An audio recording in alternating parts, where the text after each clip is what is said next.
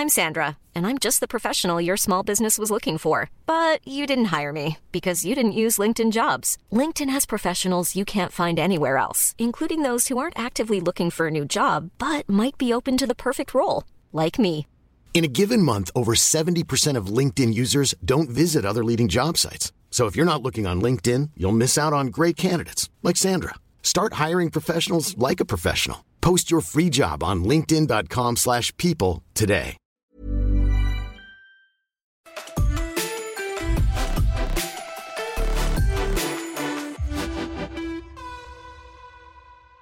All right, and welcome to another episode of Boots, Balls, and Bras. I'm here with Eartha Pond and Farah Williams, and today we're doing it just a little bit differently. We're online chatting about a lot of different things. We obviously had a really interesting weekend in the Barclays WSL, but if you hadn't noticed, the Men's World Cup has kicked off. And we do have some topics that have been flying around during the Men's World Cup that aren't really anything to do with the scorelines. So a big week. Let's kick off with the WSL. Arsenal Man United. That was my favorite game of the weekend, being in the Emirates with over 40,000 people there, and Man United coming back to beat Arsenal 2-3 in their home stadium. Really good game. Yeah, I mean, from watching it, I just think Arsenal in the first half didn't turn up. Nothing like the Arsenal team that we're used to seeing in the WSL. It was a very slow start from them, and Man United come out quick. They were front-footed, aggressive in their press, and really unsettled the Arsenal team. And they got their goal before the half, and they rightly went in at the half a goal up. But I actually think that they could have gone in a few more goals up and probably made the game in the second half a little bit easier. What they did by only being a goal up was allow Arsenal to get back in the second half. We've seen obviously Arsenal come out better in the second half. I wouldn't say to their best, but better in the second half, and went 2-1 up. But what I saw from the Man United team, which I haven't seen before, is a mentality shift. I don't know whether it's from some of those England players that shifted that mentality during the Euros, but it was those players that really stood up and got their team back into the game. And it's what Man United have needed to really compete. I think it's that mentality and that psychological aspect of the game that I think has been hanging over them for a bit in terms of trying to break that top three. And they proved against Arsenal in a packed out home stadium that they can do it. And I think it will be a massive relief for them, and it will really help them go and push on. And as I mentioned earlier in the season, I think they'll be that team that finishes in that top three just behind Chelsea and Arsenal. And I think they've gone a long way to showing that with that result at the weekend. I definitely agree. And I think if you look in sort of the past, once teams have sort of gone down to Arsenal, like the mentality to sort of say that we're not going to win the game or maybe to get a draw, I think, like you said, that shift was like very clear, especially from a United team who, like Man United, are relatively new to, I guess, the top leagues in the women's game, if you look at the history of it. And to see, I think, that additional resource of that mentality and that belief, I think Mark's definitely come in and sort of brought that belief and passion in terms of that Man United squad, and to see them come back and keep going, like even to the death, like not just run it down to the corners and try and get the draw for a team that is not really seen as, I guess, a championship winning team. Like, it's amazing. And as a United fan, it's always always good to see them taking points off Arsenal. But for me, it's really good in terms of the competitiveness of the league. And yeah, we've got some people that are staking their claim to say that, yes, we might not be at a historically kind of big club, but we're just as good in terms of players, and we want to sort of change the shape and face of the game. So yeah, really good to see that United win, and yeah, the league's back open again. Yeah, and again, we spoke about her last week. We said, is Ella Toone shaping up to be one of the best players or one of the players to watch at the Women's World Cup this next summer, and sort of had to think about it. But again, opening in the scoring, and then Alessia Russo, her buddy, finishing the scoring with the third goal.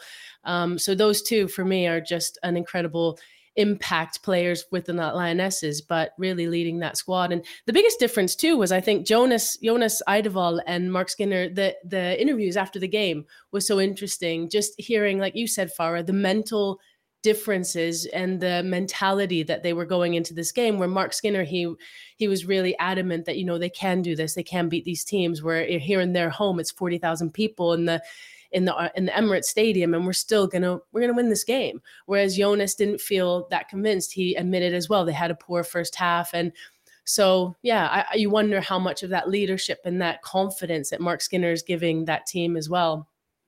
On Russo and Toon, for example, I think you've heard a lot of pundits have been saying that, it's the big games that we need to see these players turn up in, going off of last year's WSL, in the big games, they wasn't able to score or impact the game. I think the Euros has had a huge impact on those two in particular, in terms of playing in front of big crowds and knowing how to play. I think, the fact that they were what we, for the Lionesses, super subs and changed the game and made a difference and impacted the game in front of thousands of people. I actually think that that's actually helped them psychologically. I think in terms of playing in big crowds, now they want to be that entertainer. They want to be that standout player. And I think, based off of that performance against Arsenal, 40,000, I think it changed their level of play. I think both of them, well, certainly Toon in particular, I think, she was really aggressive in her play, really wanted to get on the ball, make things happen, box to box, work until the end. I think that's what the difference was in terms of the Man United team and the Arsenal team on Saturday. So is that United outworked them in every department, and it was those two players that really drove that team on. But I think that's the levels that, if we're talking about going to next year's World Cup and being starters for England and having that impact, they have to continue with the form that they've started the season with. And I think the Euros definitely helped them with that, and playing in packed out stadiums. Just Definitely. On that, Faz, I think as well, just another player maybe that obviously missed out in the summer was Katie Zellem. And I think for her as well, I think she had a really good game against Arsenal. She was box to box. I saw, again, she's maybe not someone who's always talked about, but again, as an England player, definitely on the fringes and just missed out in the squad. And I think for her, she's a key player for Man United as well, in terms of what it is that they do going forward, but also defensively, in terms of structure and leadership. I think she's a big name that maybe just goes under the radar a little bit as well. So, another player to look out. And she's looking to stake her claim by performing domestically to, again, make that squad, and maybe almost like another Beth Mead story where you miss out previously, but then you come back and show them what you got. So, another player to think about. Yeah, she had at least one assist, I think, at least one. Both from the set pieces. She's assisted Katie Zellem corner and free kick. There we go. Yeah, certainly her set pieces are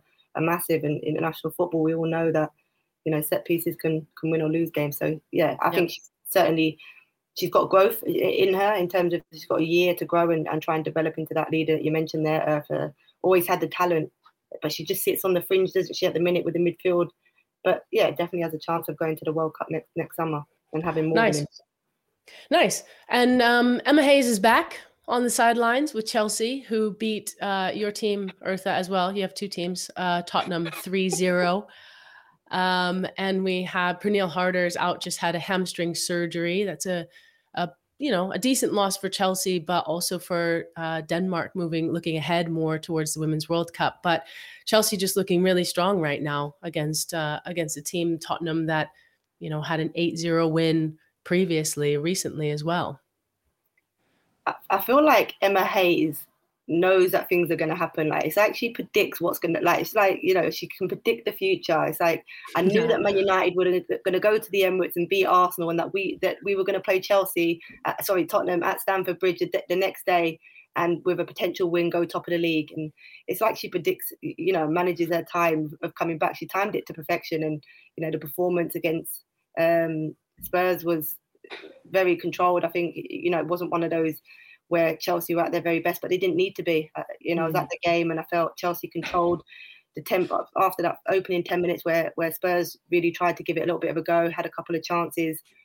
Chelsea just played, at their own tempo for the rest of the remainder of the game, and got the 3 goals they needed, were able to make, the 5 substitutions that they needed to make to rest up players for their midweek Champions League fixture. So perfectly timed return for Emma Hayes. It now puts Chelsea top of the league, and when they're top of the league, they're very hard to knock off the top. I think Chelsea really brings that sort of blueprint of like a whole club structure, and that's what I really like. So whether Emma Hayes was there or not, there always looked like there was the right pedigree of staff to sort of step in the players all know their all know their roles. They're all working together, and yeah, I think whether it's always great to have obviously Emma back because we want all teams to be at their full strength competing. But again, like when you look at the other top clubs, it's always maybe just the manager or that leadership, whereas you really see from the sort of doctors, physios, management, you really see like a whole sort of thread which runs through the team, and maybe that could be the difference when we're looking at fine margins where again teams are picking up points from each other. That could be the bit that sort of gets them over the line. Yeah. And like you said, they were playing in Stamford Bridge. It was sold out with over 38,000 fans there. That's always great to play in those environments as well. As you mentioned, that coming off of the Women's Euros, this is now the new norm in some games. Although the other game that we want to talk about, Brighton-Liverpool 3-3, had a little bit of a lower crowd there in the 2000s, but also an interesting game. You know, Brighton, we talked about Hope Powell leaving Brighton after their 8-0 loss against Tottenham, and Liverpool at the bottom of the table, you know, with a point there, really important. So, you know, what does that say about the middle to bottom of the table right now? I think it was a really competitive game. I think for Brighton, you know, they've showed that they can score goals, but they're leaking a lot of goals, which is the reason why they're in the position they're in. You know, we've seen the other week, the 5-3 against, or 5-4 against West Ham. Now they go 3-1 up against Liverpool. They concede 2 really late on in the dying minute. So for them now, they found a way of scoring. Now they have to find a way of staying in games and really seeing games out, which I don't think they quite have that yet. I mean, Katie Robinson, after making a senior debut with the Lionesses in midweek, had another fantastic game. She gets herself on the score sheet and another assist. So she had another standout game for Brighton. We've seen, obviously, Rachel Finesse, who come on at half-time for Liverpool. I think she made a huge difference for them in terms of how they play. I just think she brings that Liverpool team a little bit more aggression, and certainly from set plays can have a huge impact for them. But I said it from the beginning, I just think the gap between, you know, that top 3 and the rest is massive, and we're starting to see that middle pack are quite close in terms of, you know, the competitiveness of the teams that play in and around there. So just based on that, Faz, do you reckon in terms of the sort of Brighton team, do you reckon it's tactical? Is it in terms of their strategies and they able to, I guess, like you said, see out games and understand what it is that the management want them to deliver and them not quite doing it on the pitch? Or do you reckon maybe they need a few more players in terms of strengthening that squad? Obviously, in order to push on to the sort of top side of the table, yes, you're going to need that. But in terms of the leakages, what is it? Because a lot of that squad's been playing together for quite a while, right? Yeah, no, they lost some players, didn't they? They've got a small squad, Brighton. Brighton's squad is really short in numbers. They brought some players in. They have quite a few foreign players that they brought in as well, which is obviously, in terms of cultures of football, is totally different. I do think they need more experience within their team. I think in terms of game management, I think that's what they haven't got. You can't go that far ahead in games and not be able to manage and see out a game. And it could be tactics. It's having that leader in there. And I know they've got Victoria Williams at the back, who is that leader and very experienced in WSL. But one at centre half and obviously Dan Carter up front, you know, one at the top and one at the bottom is just not enough. They haven't got people that are actually going to, you know, as you say, you're 3-1 up. Do for 5-10 minutes. Do we need to pull players in and sit in and, you know, those type of tactics? I'm not sure that they have players that have that sort of game understanding or that them leadership qualities quite yet to be able to manage players around them to see out results. And with that, they end up having transition games, which we've seen with those, you know, that mid-pack teams in the WSL. It's so transitional that opportunities for goals is greater. Yeah. And with that, Brighton now drops to 9th place. They could have stayed in the running for 7th or 8th, which Tottenham and Everton are at now with 9 points. And Liverpool is at 10th place now with Reading and Leicester City up at the rear. Aston Villa also beat Reading 3-1. And we did talk about Rachel Daly, and I said even just recently, right, that we actually spent about a fourth of our podcast last week talking about Rachel Daly and does she play up front? Does she play in the back? Where does she have the most longevity in her career? To have a listen if you haven't heard us chat about that last week. But now she's gone up top and she scored 3 goals. One was called back for her team. She's just smashing it here. Yeah, for me, again, domestically, yes, she's doing the business. I think, like Farah mentioned last week, from an international point and having that longevity, I'm not too sure if that's a position that she'd, I guess, want to go into in terms of risking her place and competing with, I guess, those other out-and-out strikers, and without that versatility. That's, I guess, I'm glad I'm not a manager. That's not for me to decide. But in terms of her team and domestically, and I guess the package that was sold to her to come back to England, it's going in the direction that she wanted it to go. So, yeah, looking forward to her challenging. And I'm sure all the other strikers are sweating, thinking the defenders scoring more goals than me. Like, yeah, I don't know what's happening. So she's yeah, having fun too, isn't she? She looks like she's just having a great time being back in England. I don't know, it must be the weather or something. Farah? She loves playing up front. This debate could go on and on about Rachel, and I think she knows that herself. I think when she goes to the England camp, yes, she wants to prioritise playing as a 9, but she'll openly say she'll play anywhere. Like I think any England player would. When you're in that squad, just get in there and represent your country. You would give all wherever you're put. She's more comfortable as a striker. It's evident. It's evident when she plays for Aston Villa, that instinct she has in the box. She enjoys it. She plays with more of a smile. But as I said, there's more players to compete with at international, and I guess it's not really up to Rach to make that decision. Serena will have her reasons as to why she sees her, more as a fullback in the international setup than a striker. We've seen her play midweek for the Lionesses in her last game, getting that goal, the header from Chloe Kelly's cross. So she can score when she starts in a 9 for England as well. She scored in both games when she was a fullback and a striker. So I just think for England, I think for now, in terms of longevity, we'll probably see her more as a fullback. Yeah. Hey, we all are number 9 when we start playing football. It's true. Were you guys as well? I was, for sure. I was a goalkeeper, but yeah. Glory hunters. Goals. More fun scoring goals. Exactly.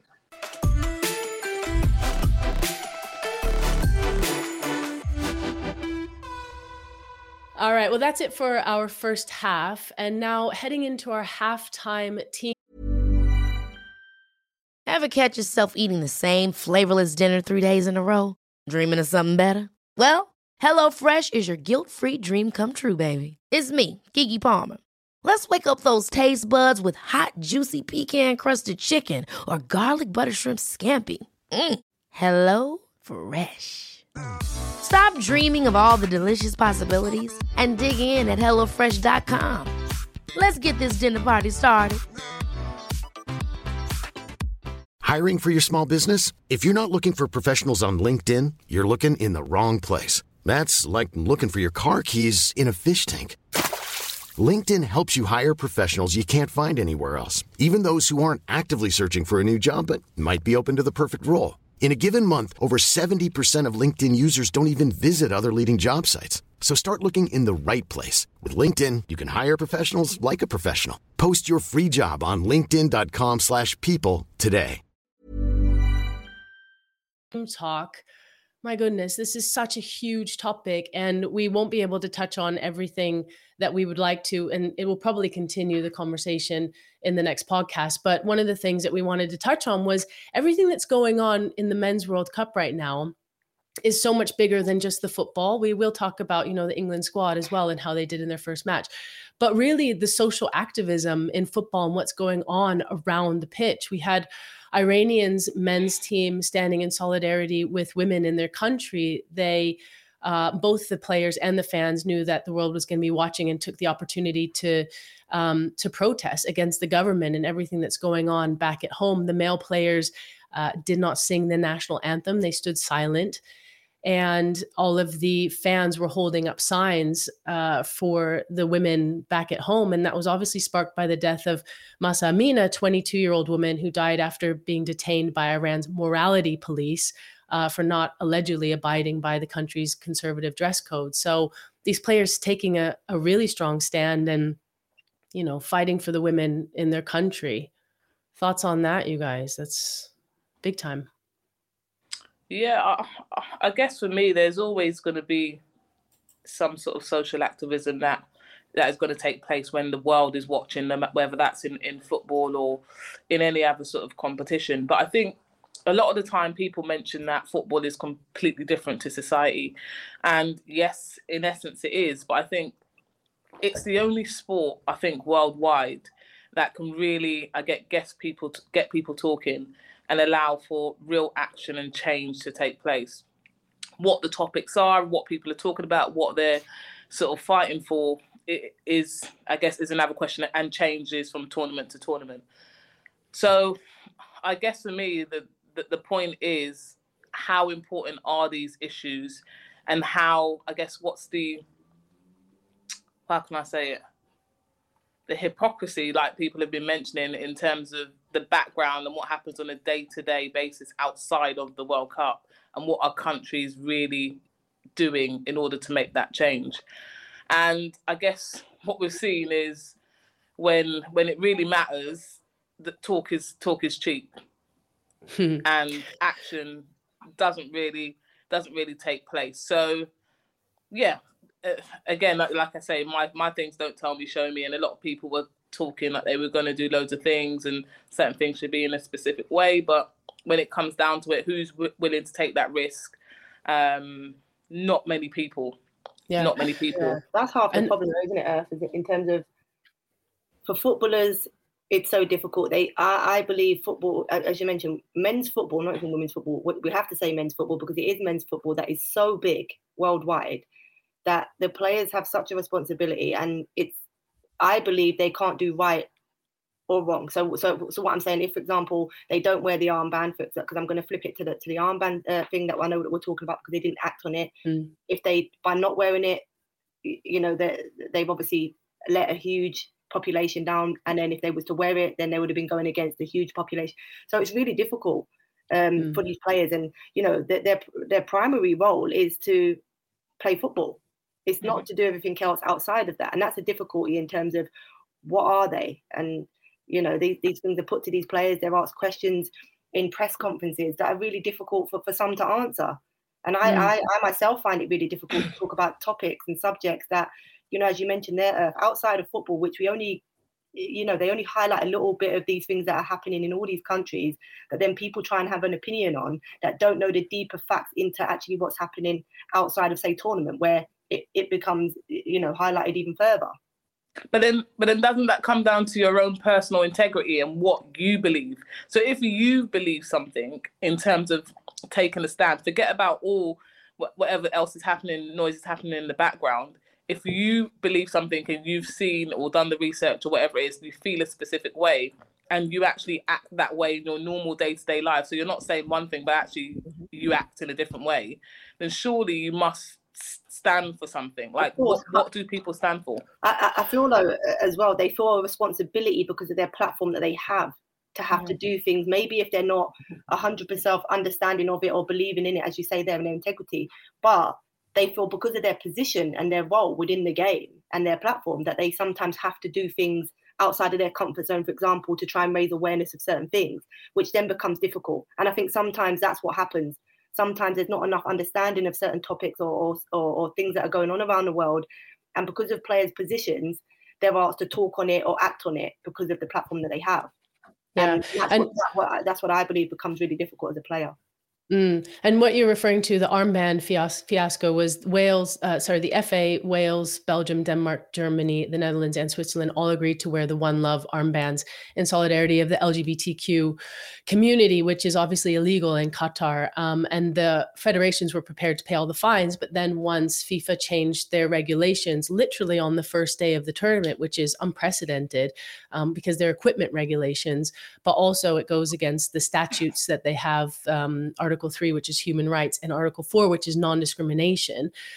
They're saying that if they were to go and play with the armbands, they would get yellow cards and potentially, like you said, Farah, if they go back onto the pitch, that's a second yellow card and a red card. So they were facing potentially being kicked out of the games. And one of the things I find so interesting is when you compare it to, like you said, the men's game is so big and the women's game is getting there. But if you look at, let's say, Colin Kaepernick, who played for the San Fran 49ers in 2016, he was the first player that knelt during the national anthem at the start of the NFL games. And that was in protest of police brutality and racial inequality in the US and everything that was going on around there.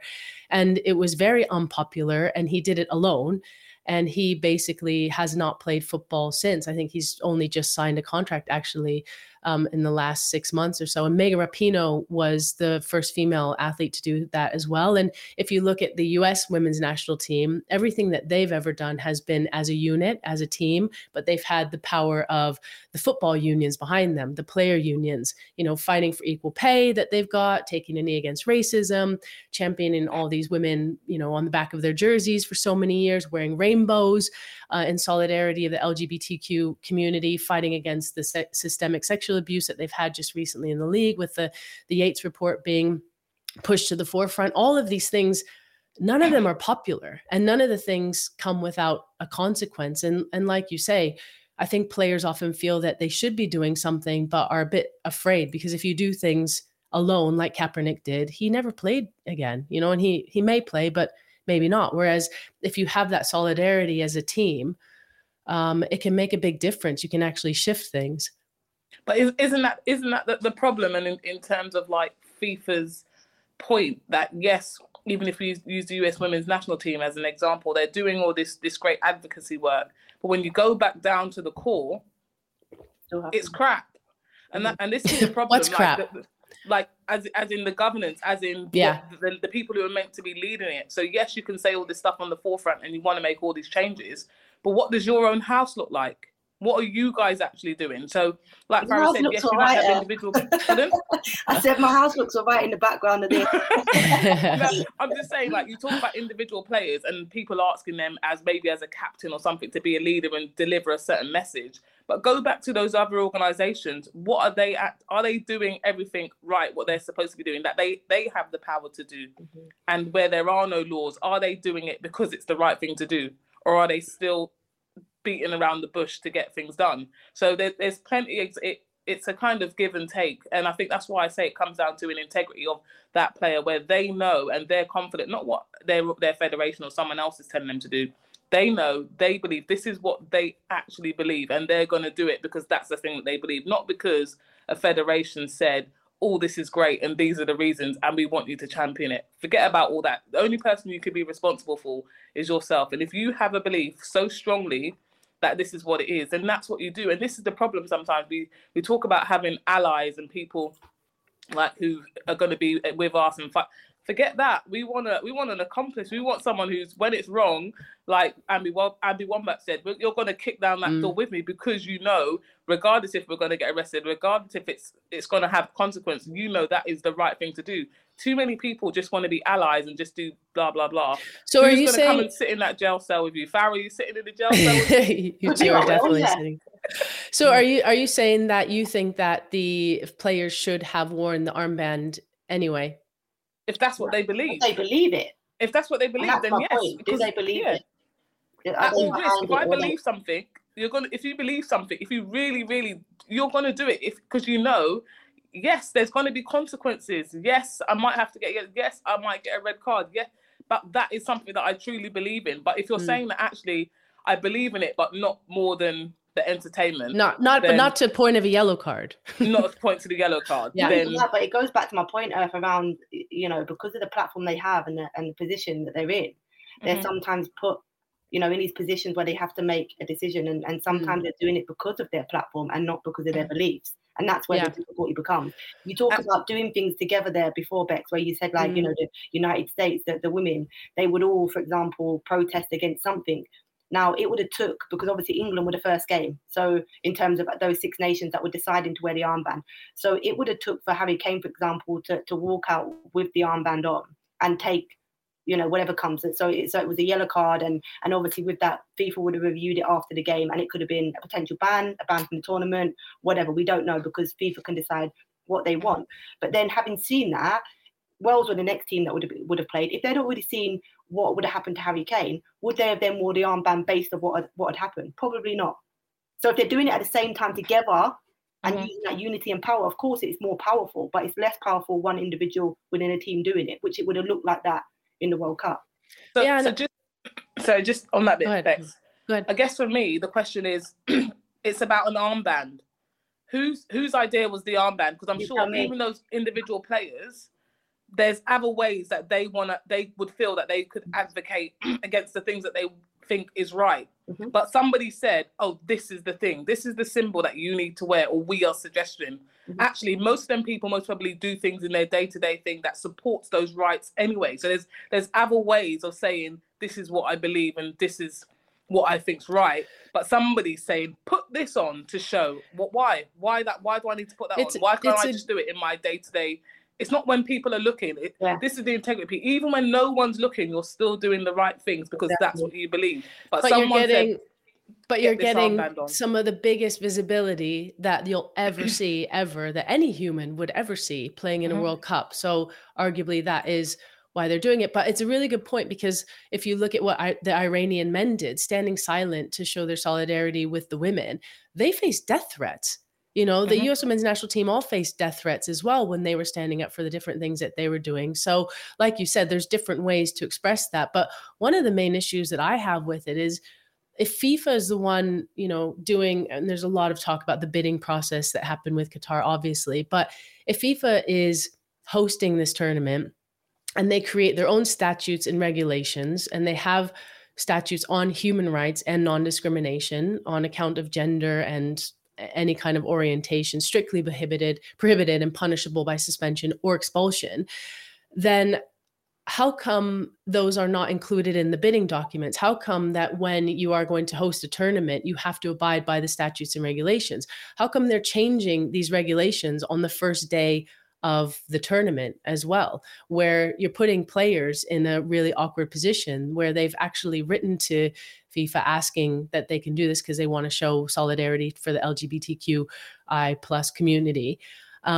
And that's the part that I have the hardest part with, because, you know, you talk about governance and how we're running different things. And why should it all come down onto the players? Why should they be the ones having to try to push change? Like you said, the U.S. women's national team pushing U.S. soccer to finally do an investigation, when actually the ones that are hosting things, they need to do better. But does FIFA regulations override the law of the land? Because when FIFA moves their tournament to another country, those laws are still going to be there.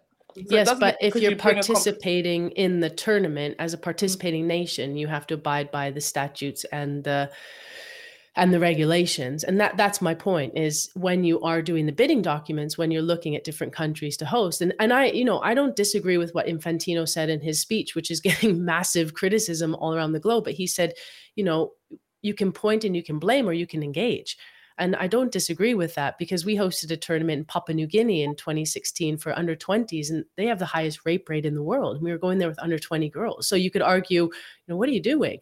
But actually we did, you know, a lot of different campaigns. We tried to raise awareness around it. So, but my point is that if you're going to these countries, there has to be some kind of a basis for anti-discrimination and the regulations and following the statutes of that FIFA is setting out. Otherwise, you're shooting yourself in your own foot. Like, they shouldn't be in this position to begin with. That's the point. They should look, with all of what's been said, and you heard Roy Keane say it yesterday when he was on ITV. It should have never been there if we, or everybody believes in or doesn't believe in what's been happening. You know, don't agree with all of the stuff that's happening out there. So it should never have been taken there if that's what everybody believes. But it's there now. We have to get on with it. That's how I see it now. It's quite difficult because, as you say, the tournament started now. The things that said that was going to happen haven't happened in terms of the armband and stuff. But it's alive and kicking, and it's some of their men that are there. It's some of their dreams to play in their first major tournament. Definitely. And she's off. Yeah. So, and with that, I'm dropping the mic and leaving. Oh, bless her. Yeah. No, I think it's an interesting chat, isn't it? As you set up governance structures and systems, learning from the mistakes that have been made as well, moving forward. Well, it's certainly not an easy topic, because at the end of the day, whatever's happening around the football, it does come down to the players, because that's who we're watching on our TV screens, amongst other things. So yeah, really interesting topic for our halftime team talk. And that wraps it up for today.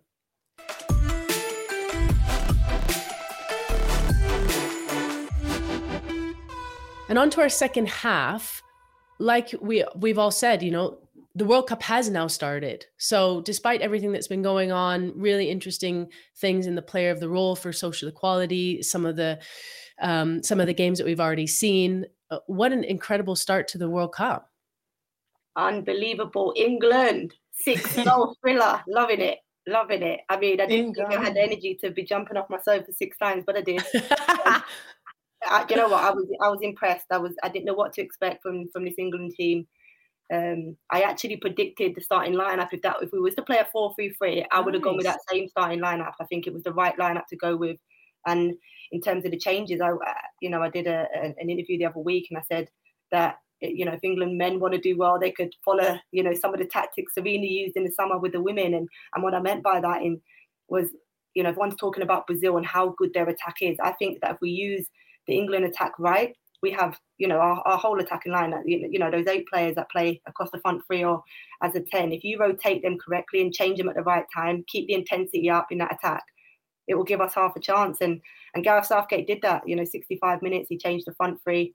Obviously he had to change Maguire, and then he brought Wilson on. So we were able to rest now, you know, the likes of Kane, Saka, Sterling, Mount, to go again in the next game, especially if we're going to play, you know, with a high press and that sort of intensity. But the disappointing thing from the result, and we've heard the players talk about it, was conceding the 2 goals the way we did. I mean, the penalty is a question mark, and, you know, again, it's the whole thing around VAR and the inconsistency, because Maguire should have had a definite penalty if that one was given for them yesterday. So yeah, difficult, but a great start for England. Wales obviously got a point. Their fans will be happy with that. What do you think? You Wales or England? Remember, I told you, England. The team is just the non-exciting team of England that we're gonna come through and win. Remember, I said it on the podcast, and they wouldn't make it out of the group stage, right? Or they won't make it out of the group stage. But either way, if they win, I said Rio needs to get me on the celebration stage. Oh yeah, and the party remember, bus. We are going live from the winning parade. I promise you. We can have a double parade at Christmas, the women and the men. How about that? Yeah, speaking Christmas Eve in London, could you imagine the men with the World Cup, the women with the Euros on buses, the lights and everything? That would be unbelievable. Let's do it. Sadiq Khan. I mean, I know you're thinking way ahead because there's still another 5 games for them to play. So I don't get too excited. But you know what us England fans are like? We get carried away. But it was good to be carried away with, I believe. Yeah, and speaking of the Lionesses, unbeaten in all of 2022 with their last matches just this past week. They played Japan 1-4-0 and they tied Norway 1-1. Unbeaten. That's hard to do, isn't it? I mean, you've just had the Women's Euros. You were a massive host. You've won it. And then you have to get up and go back to your domestic league, and you have to continually win in these games that don't really mean anything for them. They've already qualified for the Women's World Cup. You know, and yes, you're always trying to prove something to your coach that you want to start. You know, Serena always has a tactics anyway, but that's pretty impressive. That really is. I think that's what's harder. I think that, you know, hosting a tournament, so the games building up to that, you have a lot of friendlies building up to that. Sometimes friendlies can be, you know, you played them yourself, or, you know, 3 of us, a little bit non-competitive where, yeah, you kind of go through the motions. So to go a season, you know, a whole year where you've had to play, you know, friendly international fixtures, building into a home Euros, and to be unbeaten throughout that. You know, normally you go to tournament football, rarely do you go into a tournament and, you know, not lose a game. And England were able to do that. I don't know what Serena's feeding them. I don't know what she's doing to them in camp, but I want some of that. And I wish I had some of that when I was a player, because it's I think the achievement is just, yeah, it's a phenomenal achievement from the Lionesses to go unbeaten in a whole season. And if you look at the opposition they played, you know, they're no pushovers. They've beaten the Germans a couple of times over. They beat USA. They beat Spain twice. You know, in the Arnold Clark Cup, they beat the Germans, the Spanish. So they're not beating, you know, teams that are ranked way below them. They're beating top opposition. And I think that's where we've seen, you know, the growth in this Lioness team, because normally we'd go into tournaments playing, you know, opposition that are ranked way lower than us. This time we've gone in there with opposition, in and around us and really, took on that challenge and come out on top. I heard they've substituted bananas for plantain, so that's what's that's what makes it. For what? Bananas for what? Plantain is another type of banana. Gotcha. But yeah, I think we always come back to it. But in terms of the investment, I think like in terms of the sort of structure within the Lionesses, I think now we're seeing maybe where we never saw before is the depth of player and the ability to get the best players playing for our country. I think has been the difference. I think historically there's always kind of been a reliance on maybe names and players that we know that can play well and are really talented, when really we're looking at who's on form, how can they progress, how can we what structures are they in, how can we monitor them.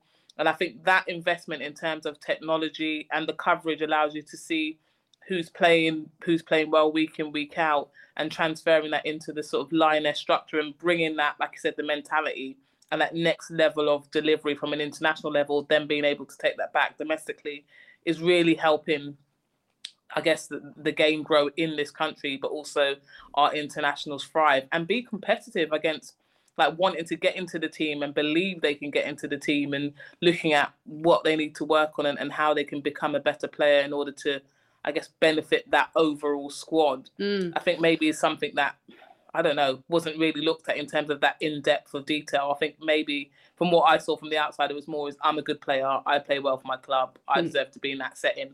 When really they're looking at the finer detail now, in not just about being good for my country, but on a world stage. Like, they believe, like, how can I be talked about globally? How can I demonstrate that I'm not just good in my country? Yeah, and I think, we've talked about this before, but the strength of the Barclays WSL, the Women's Super League in this country, and the championship leading into that is so important, because when you look at England tied Norway 1-1, and Daly obviously scored that goal, which we've already mentioned, but Monum was the other goal scorer from Norway who plays here for Arsenal, who we've seen really start smashing it in the Women's Champions League. And, just the strength of the league here, I think, is really building so much confidence in these players to go and play internationally, where, as we've said, they play against the Spanish players here with Batier and et cetera, and they're not afraid of them. So I think that's a major one as well. And speaking of the Women's Champions League, we've got some games coming up this week, which is very cool. You know what? These are some of my favorite games of the year. I don't know about you guys. I know you like the league here and everything, but I think it's just so cool to see the differences in the different countries and the shift that's happening this year, in particular with PSG and Lyon already not winning some of their games. And I think it's just the most exciting Women's Champions League that we've seen so far. We've got Chelsea, Real Madrid, Roma, Wolfsburg, Barcelona versus Bayern, big game, and Juventus versus Arsenal, amongst others. What are your guys' thoughts about the Champions League and some of these games coming up? Exciting, man. They're exciting. Yeah. Like, even I was at Stamford Bridge the other day, 38,000 Chelsea Spurs, which is a huge London derby. To then know that, the fans were already talking about, we're playing Real Madrid midweek. I mean, that's a huge game. Real Madrid and Real Madrid have invested. So, they've brought players in. They are looking, they're at the early stages in terms of their growth, and trying to build a team, that the men have built over the years, and a brand in terms of their women's side to match their men's side. But on paper, it's an exciting game, and one that I'm definitely looking forward to. Barcelona, though, I've been waiting for this game for months. That's the best game. But I mean, if you're somebody that don't know you don't know the women's game as well, you put Chelsea, Real Madrid, you just hear that kind of like, you want to watch that one. But I think Barcelona Bayern is the pick of the bunch for me. Same for me as well. Although Roma versus Wolfsburg can't play, can she? I was going to say it would have been Kira Stanway up against Kira Walsh, but Kira Walsh can't play. She's cup tied, isn't she? Champions League tied for Man City. So she's out of Champions League. Ah, right, okay. Looking forward to that little matchup, Stanway against her old teammate there. But, that's not going to happen. Yeah, that's interesting. I also think the Roma versus Wolfsburg game is going to be interesting, because Roma is, not a team that we talk about in the men's really, or the women's, as one of the top clubs on the planet. And they're not bad. And it's just interesting to see the depth in the Italian league coming through now. Juventus, I was speaking with them earlier this year about the investment that they have, how they're changing their commercial structure, how they're looking at doing different things with the media and social media, and how they've been able to recruit more international players. Lena Hurtig was their first international sale ever for the club. So to see them growing in the Italian league and just to see Roma where they're at, I think this will be a really interesting test versus Wolfsburg, who myself and Farah have tipped to win it. The pick of the bunch. Nice one. Did you say Spurs are going to win it? Spurs are going to win it next year. Oh, okay. The league or the Champions League? The Champions League. Just going off of the Champions League for a second, because we spoke last week in our about the WSL 1, WSL 2, so the Championship. They had a record crowd there at Sheffield United against London City Lionesses. Yeah, massive. 11. I think there was over 11,000 at the men's stadium. Mm-hmm. So I mean, in terms of we spoke about really trying to grow the Championship. I think the fan base is definitely there. They proved it with that crowd that come out of the weekend. I mean, Sheffield United lost 2-0 to London City Lionesses, but I mean, their fans turned out in numbers, which is nice. huge for the growth. At that level, because we need that in order for the game to grow. That Championship, growth has to come with the WSL 1.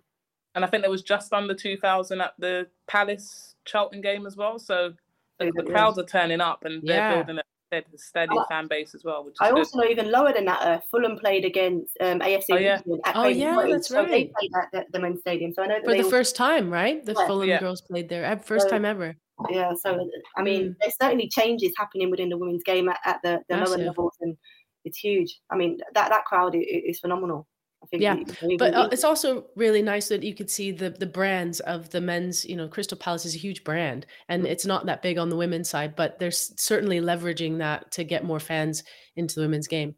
So absolutely. All right. Well, we wish you the best in enjoying the UEFA Women's Champions League matches this week, and we will come back to you next week with all of our thoughts on the games and what's happening, and probably a little bit on the World Cup. And I'm sure that there will be some drama off pitch as well that we'll be discussing next week. So that's it for us for this week. And thank you as always, for listening to us. Send us in your questions, topics, anything that you guys think. We always want to hear. Give us your feedback, and we'll chat to you guys next week. Thanks a lot. Adios. Bye. Ciao.